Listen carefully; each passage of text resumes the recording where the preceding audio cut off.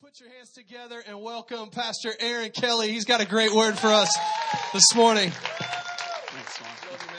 You too. Hey, how you all doing? Doing good? That's good. Yeah, we do say some things different. Like, we say, when we think something, we say, I reckon this is going to happen, or I reckon this is good. You guys don't use the word reckon. So if I say that today, just so you know, the word reckon means I think. We say, instead of the word trunk of the car, we say the boot of the car. So I often say to someone, it's in the boot. And they go, what? What are you talking about? So there's a couple of differences, but mostly we're pretty much the same. Australia's pretty much like America. Our food's less greasy, less sugary, less fatty. But you wouldn't be able to tell by looking at me. But this morning I'm excited because when Pastor Michael and I caught up for coffee, he was talking about this series that you guys are doing, SPF. And I love this topic. I love this idea that we can actually grow ourselves to understand that there is a battle going on. Whether we like it or not, whether we feel it or not, whether we see it or not, there's a battle going on in the spiritual realm, and this battle is raging for your soul. The devil will do anything he can to take away your eternity. And so I'm excited by this series that you guys are going to do, because I think it can change your church. It'll change your life if you just tap into the biblical principles that Michael and the team are teaching here. And this morning I've titled my message, You're Stronger Than You Think You Are, because how many of us know that sometimes we don't realize the strength we have? Yeah? Yeah? Thanks, Michaela. As I grew up, I've never been a man's man. My dad is a mechanic. He's a panel beater. He's a man's man. He loves cars. He loves getting his hands dirty. Anytime my dad would get me to go outside with him to help him with the car, he'd go, pass me a spanner, and I'd go and get a spanner. I'd take it to him, and then I'd go and wash my hands. And then he'd say, pass me a screwdriver. I'd go and get a screwdriver and hand it to him, and then I'd go and wash my hands, because I hated the feeling of having dirty, greasy hands. So as I grew up, I was more the guy who just liked to hang out with his friends and care for people and love. and some people looked at me and go, why are you nothing like your dad? And I'm like, I don't know. I don't like cars. I don't care about cars. I don't care about man stuff. Amen. Yeah, that's right. And so I never really got into a fight at school. I never was given a black eye. I was never beaten up. I never put myself in a situation to get beaten up until I came to America. I was in America this time. I've been to America 4 times, but this time a couple of weeks ago, July 4th week, we went to New York and decided we'd spend a week in New York and see all the tourist sites and live it up in the big city. And while we were there, July 4th, we decided we were going to go and see the Macy's fireworks. And we get to our hotel room in the afternoon, and that evening. And we're planning, we've got to be at the fireworks by 9, because that's what time they're going to start. So we're heading to Brooklyn Bridge Park. And my friends and family, we're all about to walk to a bus station. And when we get to the foyer of the hotel, the lady at the desk says, you guys still going to the fireworks? And I said, yeah, we are. And she said, well, you're probably going to get there really late if you leave now. And we said, why? This was 8:30. She said, well, by the time you want to be there at 9, and it's 8:30 now. By the time you leave here and walk to the bus station, it could take you 20 minutes. And then the buses only come every 20 to 25 minutes. So you have to wait there for that. And then it'll take another 20 minutes to get there from the bus station. So we worked it out, and we were going to be really late. And so we decided we'd call a taxi. And the taxi didn't come. And 5 minutes gone, 10 minutes gone, no taxi. We walk back into the foyer. I'm like to this lady, where is my taxi? I've got fireworks. I've got a kid. I've told there's going to be fireworks too. Where's my taxi? She said, I'll call them. So she calls them, and they say, we're on our way. 5 minutes. So we wait another 5 minutes. It's now like 10 to 9 and there's no taxi within. Ben's run up to the corner. He's looking out. He's waving any taxi he can see down. No one stops for us. And so we quickly decide that we're going to get in my car and we're going to drive to the fireworks. And that's a bad idea if you're an Australian in New York City. Driving a car anywhere is not a good idea, especially not on 4th of July when everyone's wanting to go and see the Macy's fireworks. So we get in our van and we drive and we get up to this one-way street that is very, very banked back, I guess. I don't know if that's the word you use. Cluttered. Yeah. Makes sense. Good. It's congested. Congested is the word. Took a while. It's a congested street and it's about 9 o'clock and I look at these guys in my car and I say, you guys, we're going to miss the fireworks. You guys need to get out and just walk. Run, do what you can to get to Brooklyn Bridge Park. And once I find a car park, I'll call you and I'll meet you somewhere. So they get out of the car and they start running. Now, the whole drive so far, Ben, who's been sitting in the front seat with me, he's like, keep the windows up. We're in downtown Brooklyn. Keep the windows up. You'll get beaten up. And so we've kept the windows up. And I don't like air conditioning. I like air conditioning because it keeps you cold, but I don't like air conditioning because you get sick. And while we're in New York, we were getting congested. So, like the road, we were getting a bit congested. So I turned off the air conditioner after they left. We shorten everything in Australia too, aircon. I turned it off. They were walking and I wound down my window. And I'm stuck in this congested street and the traffic moves a little bit more and we turn a corner and I'm on this bridge. And on the left-hand side, I've got a perfect view of the city, of the harbour, of the Statue of Liberty. I don't know what bridge it was called, but I could see everything. And the fireworks started just as I turned the corner. I'm on the inside lane. There's an outside lane that could block my view if there was a car in front of me, but there was no car in front of me. There was a truck just behind my car. And if he came any more forward, I wouldn't have been able to see the fireworks. So I was glad he was just back there. And the fireworks start and I'm watching them. They're amazing. And the guy 5 cars up decides he wants to stop and watch the fireworks, which go for about 35 minutes. And so he gets out of his car and walks to the edge of the bridge and starts watching. Well, the man in the car in front of me decides that's not a good idea because he's late for something. He doesn't care about the fireworks. So he gets out of his car, grabs a baseball bat, only in America, and walks down this row of 5 or 6 cars, gets to the front car and whacks it and yells to this guy, "Get back in your car!" Whack. And I'm sitting there going, I don't even know what's happening in the fireworks anymore. I'm watching this. I'm like, this is like the TV show Cops or something. Like, someone's going to come and arrest this man. And so I'm watching and they're at each other. They're yelling, I want to watch the fireworks. Bang, get back in your car. And I'm freaking out. And then at my window, I hear this noise. Speak to me. And I am already petrified. Being an Australian in downtown Brooklyn, it looks like a slum village. And this person, these 2 people are fighting up there, and this person says something in my ear. Well, I scream, like, "Ah!" And I whack whoever is there outside my window. And it's this short little Asian man. And as I whack him and hit his nose, he throws a punch back right into my right eye. And I'm like, "Ah!" And he's like, "Ah!" And then after we get over the screaming a little bit, he looks at me, he's like, I'm sorry. And I say, I'm sorry too, I'm sorry. And he says, I just wanted you to move forward so my wife and 2 kids could see past the truck. At that moment, I felt terrible. I'm like, I'll move forward. And at that moment, I realized I'm stronger than I thought I was. I've never punched someone before, and I was pretty proud of myself. I walked away laughing about the situation. Probably broke the poor guy's nose, and I think I've got a photo of there's my eye. That's my eye. And it's a horrible photo, but there you go. But sometimes we just don't realize our own strength. And this morning, what I want us to understand, I want us to get to this morning is the fact that you're stronger than you think you are. Not physically, and I'm sure you are stronger than you think you are physically, but in the spiritual realm, you are stronger than you think you are. And in Ephesians chapter 6, it talks about what spiritual warfare is. And I guess this whole series is about spiritual warfare that you're doing. And I just wanted to give you what the Bible says is spiritual warfare. So in Ephesians 6, it says this. Finally, be strong in the Lord and in his mighty power. Put on the full armor of God so that you can take your stand against the devil's schemes. For our struggle is not against flesh and blood, but against the rulers, against the authorities, against the powers of this dark world, and against the spiritual forces of evil in the heavenly realms. Therefore, put on the full armor of God, so that when the day of evil comes, you may be able to stand your ground, and after you have done everything, stand.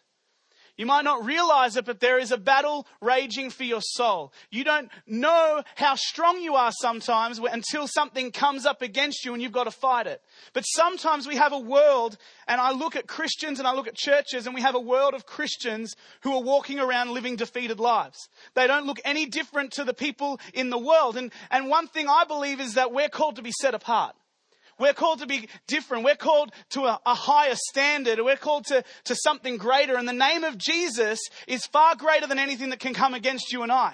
And so I believe as Christians, we should be on the cutting edge of everything. We should have the best doctors, the best mothers. We should have people writing the best books. We should have the best everything in terms of offering our world, because we've got the best inside of us. And when it comes to spiritual warfare, you look at some Christians, and I'm not sure if any of you are one of these people today, but you just let the attacks come and come and come and attack you because you actually don't understand that you're stronger than you think you are. And so this morning, I just want to take a little time, and I want to read a passage to you from Ephesians 1 and 2, and just take a few points out of this passage that I believe shows us how we can experience freedom and how we can gain strength in this battle. Amen? Let me pray. Father, I thank you for true life. God, I thank you for each person here, that there's no mistake, that we're all here for a reason this morning. And God, I pray that as I speak this morning, you would speak through me. That, Father, you would challenge us, that you would grow us, that we would walk out of here feeling empowered and strengthened to fight the battle that's in front of us. In Jesus' name, amen. We're going to read from Ephesians 1, verse 18 to Ephesians 2, 7. And when the writer of Ephesians, when Paul wrote Ephesians, he didn't write it with chapters and verses. So some people ask, why are you going over 2 chapters? Well, he just wrote it and continued writing it. There's a flow. And so the end of chapter 1 actually goes into the start of chapter 2. So we're going to read the end of chapter 1, the start of chapter 2. It says this: I pray that the eyes of your heart may be enlightened, in order that you may know the hope to which he has called you, the riches of his glorious inheritance in his holy people, and his incomparably great power for us who believe. That power is the same as the mighty strength he exerted when he raised Christ from the dead and seated him at his right hand in the heavenly realms, far above all rule and authority, power and dominion, and every name that is invoked, not only in the present age, but also in the one to come. And God placed all things under his feet and appointed him to be head over everything for the church, which is his body, the fullness of him who fills everything in every way.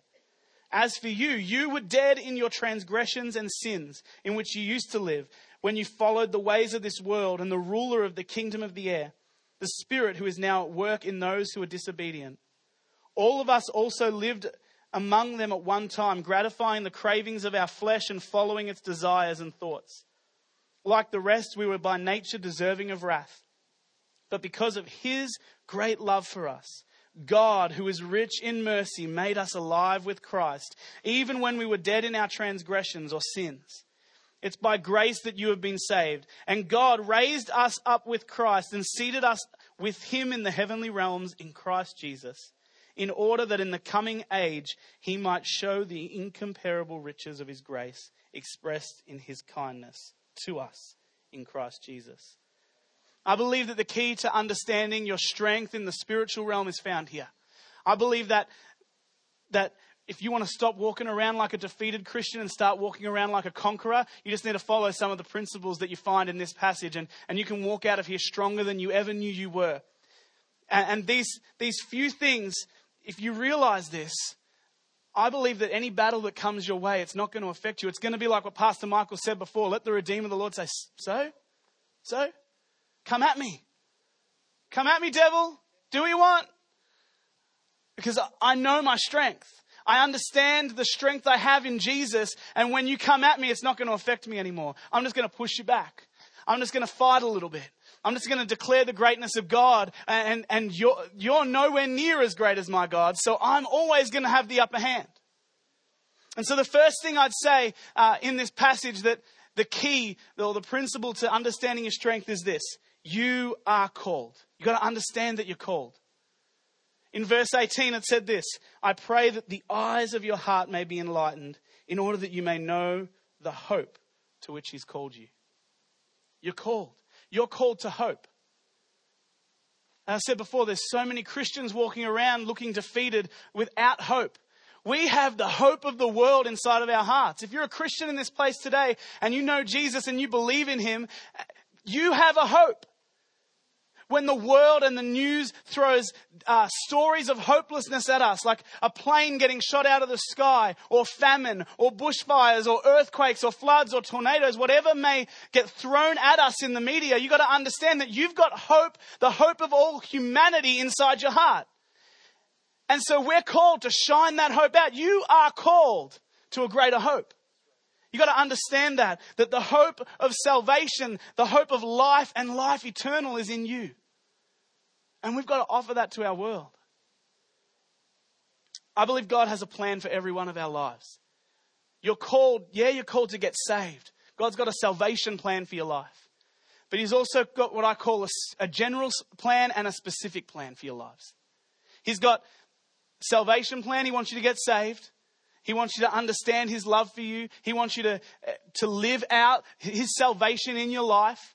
Then the general plan, which is what Jesus asked us to do as he left the earth: go and make disciples. Go and share my love with the rest of the world. And then a specific plan, which I don't know what your specific plan is. Maybe it's to be a doctor. Maybe it's to be a mum. Maybe it's to be a nurse. Maybe it's to be a pastor. Whatever your specific plan is, God's got something for you, and you just have to press into him and ask him, what is it that you've got for my life? What do you want me to be great at? What do you want me to do for you? I believe you can do that in any arena. You can be a great pilot, a great air steward. Whatever it is that God's called you to do, that's the specific calling. But the general calling, being a witness, I believe that that's what the church has to get stronger at. We're in a crucial time. The urgency of the gospel is very, very, very evident. We've got a world who needs a savior. We've got a world who needs this hope. We are called to hope. If you think about a courtroom, a witness is called up onto the stand, and a witness stands up on this stand and they declare what they saw, what they heard, what they experienced at the crime. I saw him hurt this person. I saw this person break into a store. They're a witness and they prove a fact. Well, you and I, we're called to be witnesses of Jesus Christ. We're called to prove his lordship in our world today. You and I are here to prove who Jesus is. You are called. Mark 16:15 says, go into all the world and preach the gospel to all creation. I want to ask you this morning, do you live a life called to hope? Do you live a life of hope that proves Jesus is Lord? If you don't, maybe you need to start understanding your calling. Maybe you need to start living out your calling. Don't live responding to the calling of the world over your life, because they're going to call you to do all these things that's not going to satisfy you, that's not going to make you complete. The world says, oh, go and get drunk. It's okay. It's a thing. It'll make you feel happy. But then when you wake up the next morning, you don't feel happy. Go and hook up with all these girls or guys because you've got a craving for love and comfort, but it doesn't make you feel any more love, because there's a love that you're craving that you don't even know about, and that's the love of Jesus. There's all these things like the rat race. Climb the ladder of success, push others down so you can get higher. That's what the world says is what's going to bring you happiness, is going to bring you fulfillment. But let me tell you, your calling is to a greater hope than all of that. And that is to find salvation in Jesus, to be his witness, and to do and live life the way he's called you to live it. The next thing I think you need to understand that you're called. But the second thing you need to understand is this, that you are powerful. In verse 18, it goes on, after it talks about understanding the hope to which he's called you. It says this, and understand his incomparably great power for us who believe. That power is the same as the mighty strength he exerted when he raised Christ from the dead and seated him at the right hand in the heavenly realms. Think about that for a second. Jesus, a man who had died. He'd been whipped, he'd been beaten, he'd been flogged, he'd been pierced, and he'd been dead, clinically dead for 3 whole days. Buried in a grave. Raises back to life. That same power that raised a man who'd been dead for 3 days is what lives in you and I when we're saved, when we're Christians, when we call him Lord. That's the same power that lives in you and I. And we can go around and declare life in dead situations. There are people who are walking around dead. There are people, this world stinks of death. Because there is an eternal mindset that you've got to have. And if you're a Christian, you know that eternity means perfection. Eternity means the presence of God forever. But if you're not a Christian, there's no eternal mindset. There's nothing that's meaningful in life. And if you don't understand that, then you don't understand that you're powerful. You don't understand the power that could be on the inside if you ask Jesus to be your Lord. Acts 1:8 says this, you will receive power when the Holy Spirit comes on you, and you will be my witnesses in Jerusalem, Judea, Samaria, and to the ends of the earth. This power that it's talking about is the same power that helps you live out the calling. Remember what I said before? The general calling is that you be his witness. You go and tell the world. Well, it says you will receive power when the Holy Spirit comes on you, and you will be my witnesses. You need to understand you're called, but you need to understand that you're powerful so you can act out your calling. If you want to go out and change your world, if you want to go out and impact people's lives, then you've got to understand the Holy Spirit in you is powerful. The Holy Spirit in you can change people's lives. In Acts, it goes on to say in the next chapter that everyone gathered were amazed at the miracles and the things that had been happening that the disciples were doing because they'd received this power. I would love to see a world where everyone's amazed at the Christians walking around. That they're not looking at us being judgmental. They're not looking at us saying, oh, look at those people picketing a funeral. They're not looking at us Christians throwing hate or slander or judging each other or gossiping about each other. But they can look at a united church and they can see the church in all its beauty and all its glory. And they see it and they say, wow, I'm amazed. Look at the power in that place. You've got to understand you're powerful. The third thing you've got to understand, you're called, you're powerful, and you're alive. You are alive.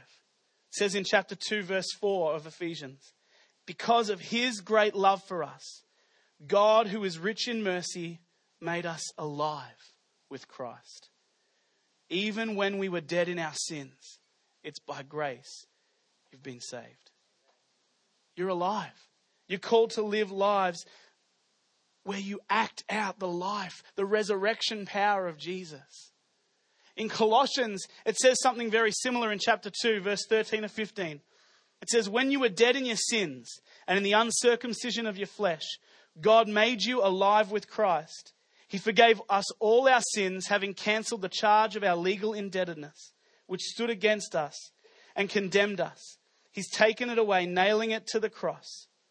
And having disarmed the powers and authorities, he made a public spectacle of them, triumphing over them by the cross. One thing you've got to understand about the devil is this. He's a legalist. Who's ever watched the TV show Once Upon a Time? Yeah? One of my favorite nursery rhymes or fairy tales when I was a child is the story of Rumpelstiltskin.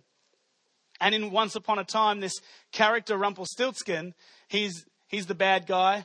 He's one of the bad guys. But Rumpelstiltskin was a legalist. Rumpelstiltskin would make these sneaky deals with people, and he'd say, if you do this, if I do this for you, then you have to do this for me.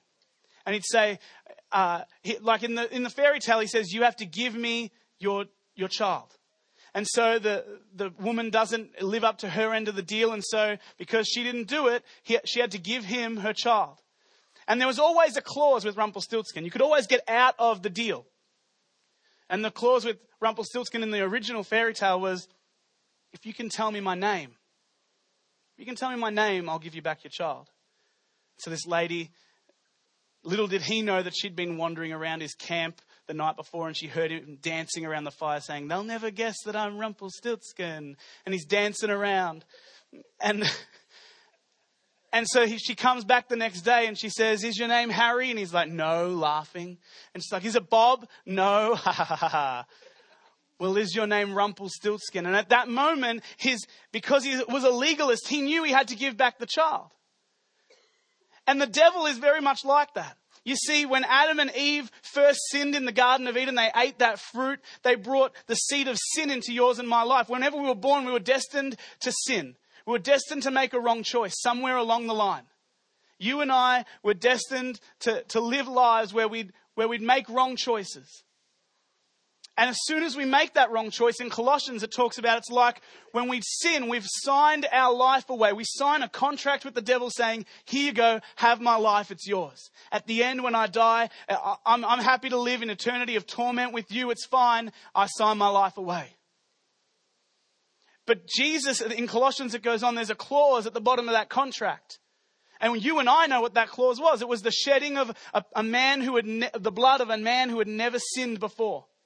And so Jesus comes along and he dies on a cross for you and for me. And it says in Colossians, having cancelled the debt, the charge of our legal debt, which stood against us and condemned us. He's taken it away and nailed it to the cross. And then I love the next verse. It's like God just poking fun at the devil and making a spectacle of it. It's like, for the whole world to see, for the rest of eternity. You now know that there's a get out of jail free clause. You just have to look to the cross. You can now get out of an eternity of torment. You just have to look to the cross and confess with your mouth and believe in your heart that Jesus is Lord, and you will be saved. You can get out of death and you can be made alive. And this morning, if you're a Christian in this place, you need to understand you're alive. Before you can understand your strength, you need to know that you're no longer dead, so stop acting like it. You've been raised to life. When Jesus died on the cross, he cancelled out the certificate of death because of his legal transaction. You've been raised to life. And because of that, the last thing I would say is this. You need to understand that you're positioned. You are positioned. What does that mean?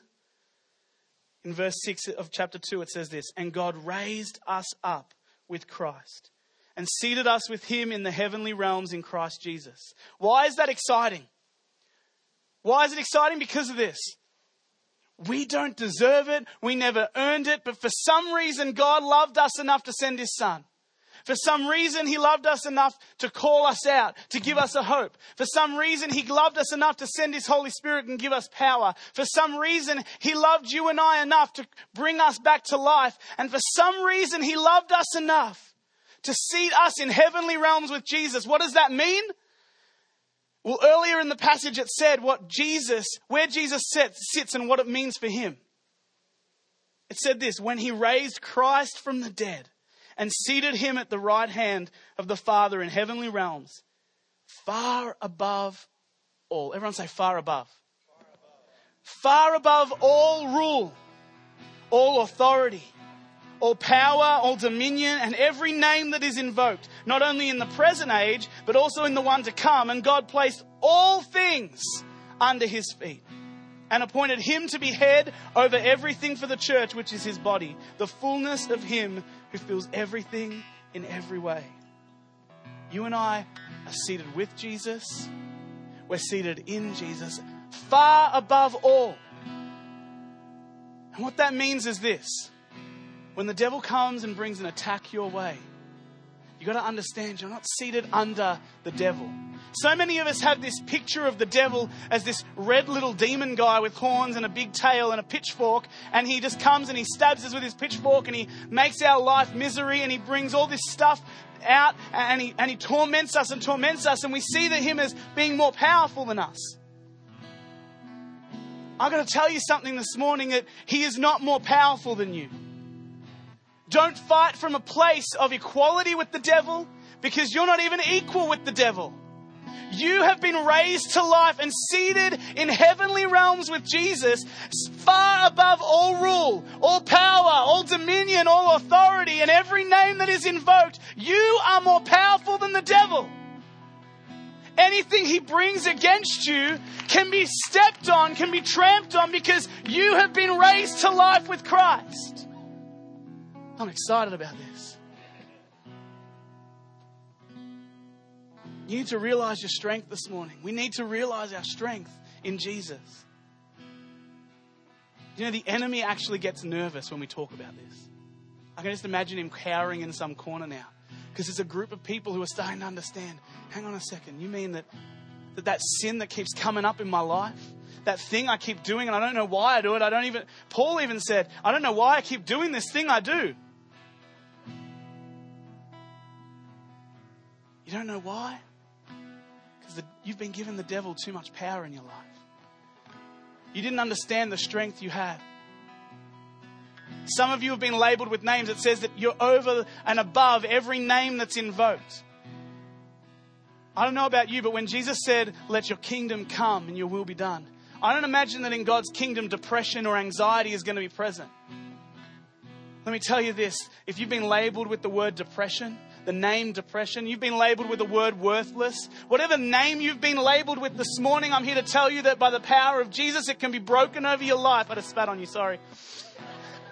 It's an extra. You can pay me later. It can be broken over your life because you have been raised to life. You are stronger than you think you are. You don't know it today. You might not have known it today when you walked in, but you can walk out now a conqueror in the name of Jesus. Don't let the devil beat you up. Don't let the devil pull you down anymore. It's time to stand firm and know that you are powerful. You are called. You are alive and you are positioned in the heavenly with Jesus, ready to fight your battle. So the next time the devil brings that attack your way, you can say, so? Everyone say, so? I like to think of it like this.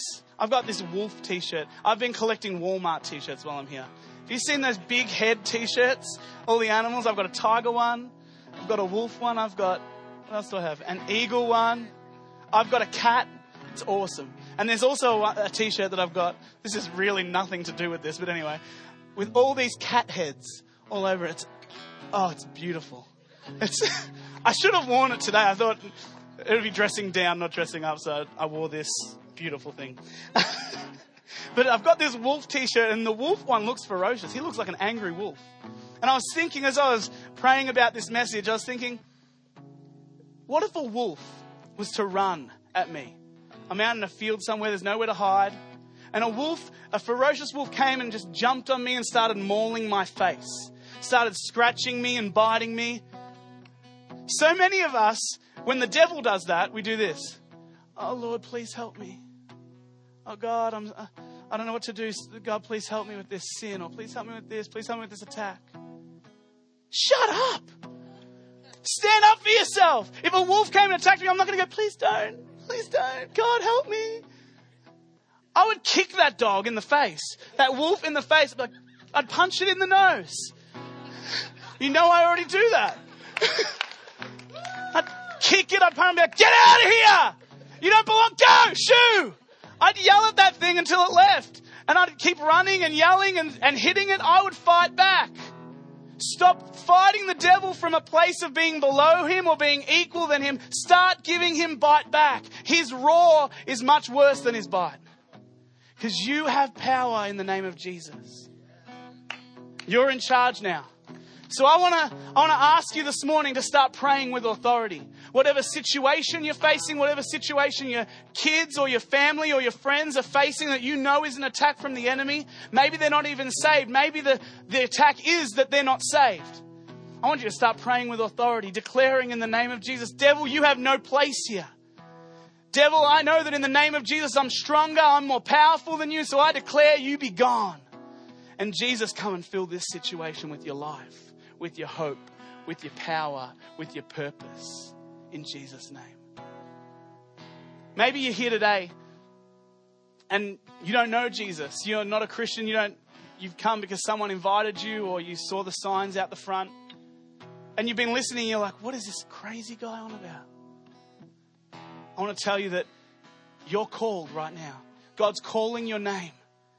He's saying, I've got hope right here for you. For whatever situation, for whatever circumstance you're facing, I've got hope. I'm here. I'm offering it right now. You've heard that this morning that Jesus came. He died on a cross for you so that you could be set free from sin, from the stuff that tangles you up, from the stuff that weighs you down. And He died on the cross to set you free so that you could run the race, so that you could live your life free from all that stuff with purpose and with destiny. And that one day when you die or when Jesus returns, you can live for eternity with Him in heaven. And right now, I want to give you the opportunity to say, God, I actually believe in you now. There's something that's happened today. I see what these people have, the songs they've been singing, the word that's been spoken, and I believe in you, God. The Bible says this, that if you believe in your heart and you confess with your mouth that Jesus is Lord, you will be saved. When you confess with your mouth, that means going out, not just saying it, but when you leave these doors, you start to live it. I encourage you to get involved in church. Go to the Life Track course. Go and join a small group. Do you call them life groups? Small groups? Join a small group. Get connected and get surrounded by people who are going to help you grow in your Christian faith, in your walk with Jesus. Don't just let it be a decision that you say right now. And I'm going to give you an opportunity right now. If you're here today and you have never asked Jesus into your life, you've never said, God, I want to make you Lord of all. Right now, I just want to invite everyone to close your eyes, bow your heads. And if that's you, I just want you to raise your hand so I can see it. If you want to give your life to Jesus, you want to say, Jesus, set me free. Help me to live my life. Help me to give me that freedom. Give me that purpose that Aaron's been talking about this morning. If that's you, just raise your hand. I can see. Thank you. It's awesome. Anyone else? Don't let this moment pass you by. I'm just going to lead you in a prayer. This prayer is just going to invite Jesus to forgive you of your sins, to thank Him for His death on the cross, and to ask Him to come and live with you forever and help you live your life. So would you repeat after me? Dear Jesus, I thank you for dying for me. I thank you that you've called me. I thank you you've given me power. I thank you you've given me purpose. And that you've raised me to life. Forgive me of my sins. Wash them away. I give my life to you. I believe that you are Lord over all. Help me to live my life for you. In Jesus' name, amen. Well, two people just entered the kingdom of God, so why don't you put your hands together for them? Amen. Amen.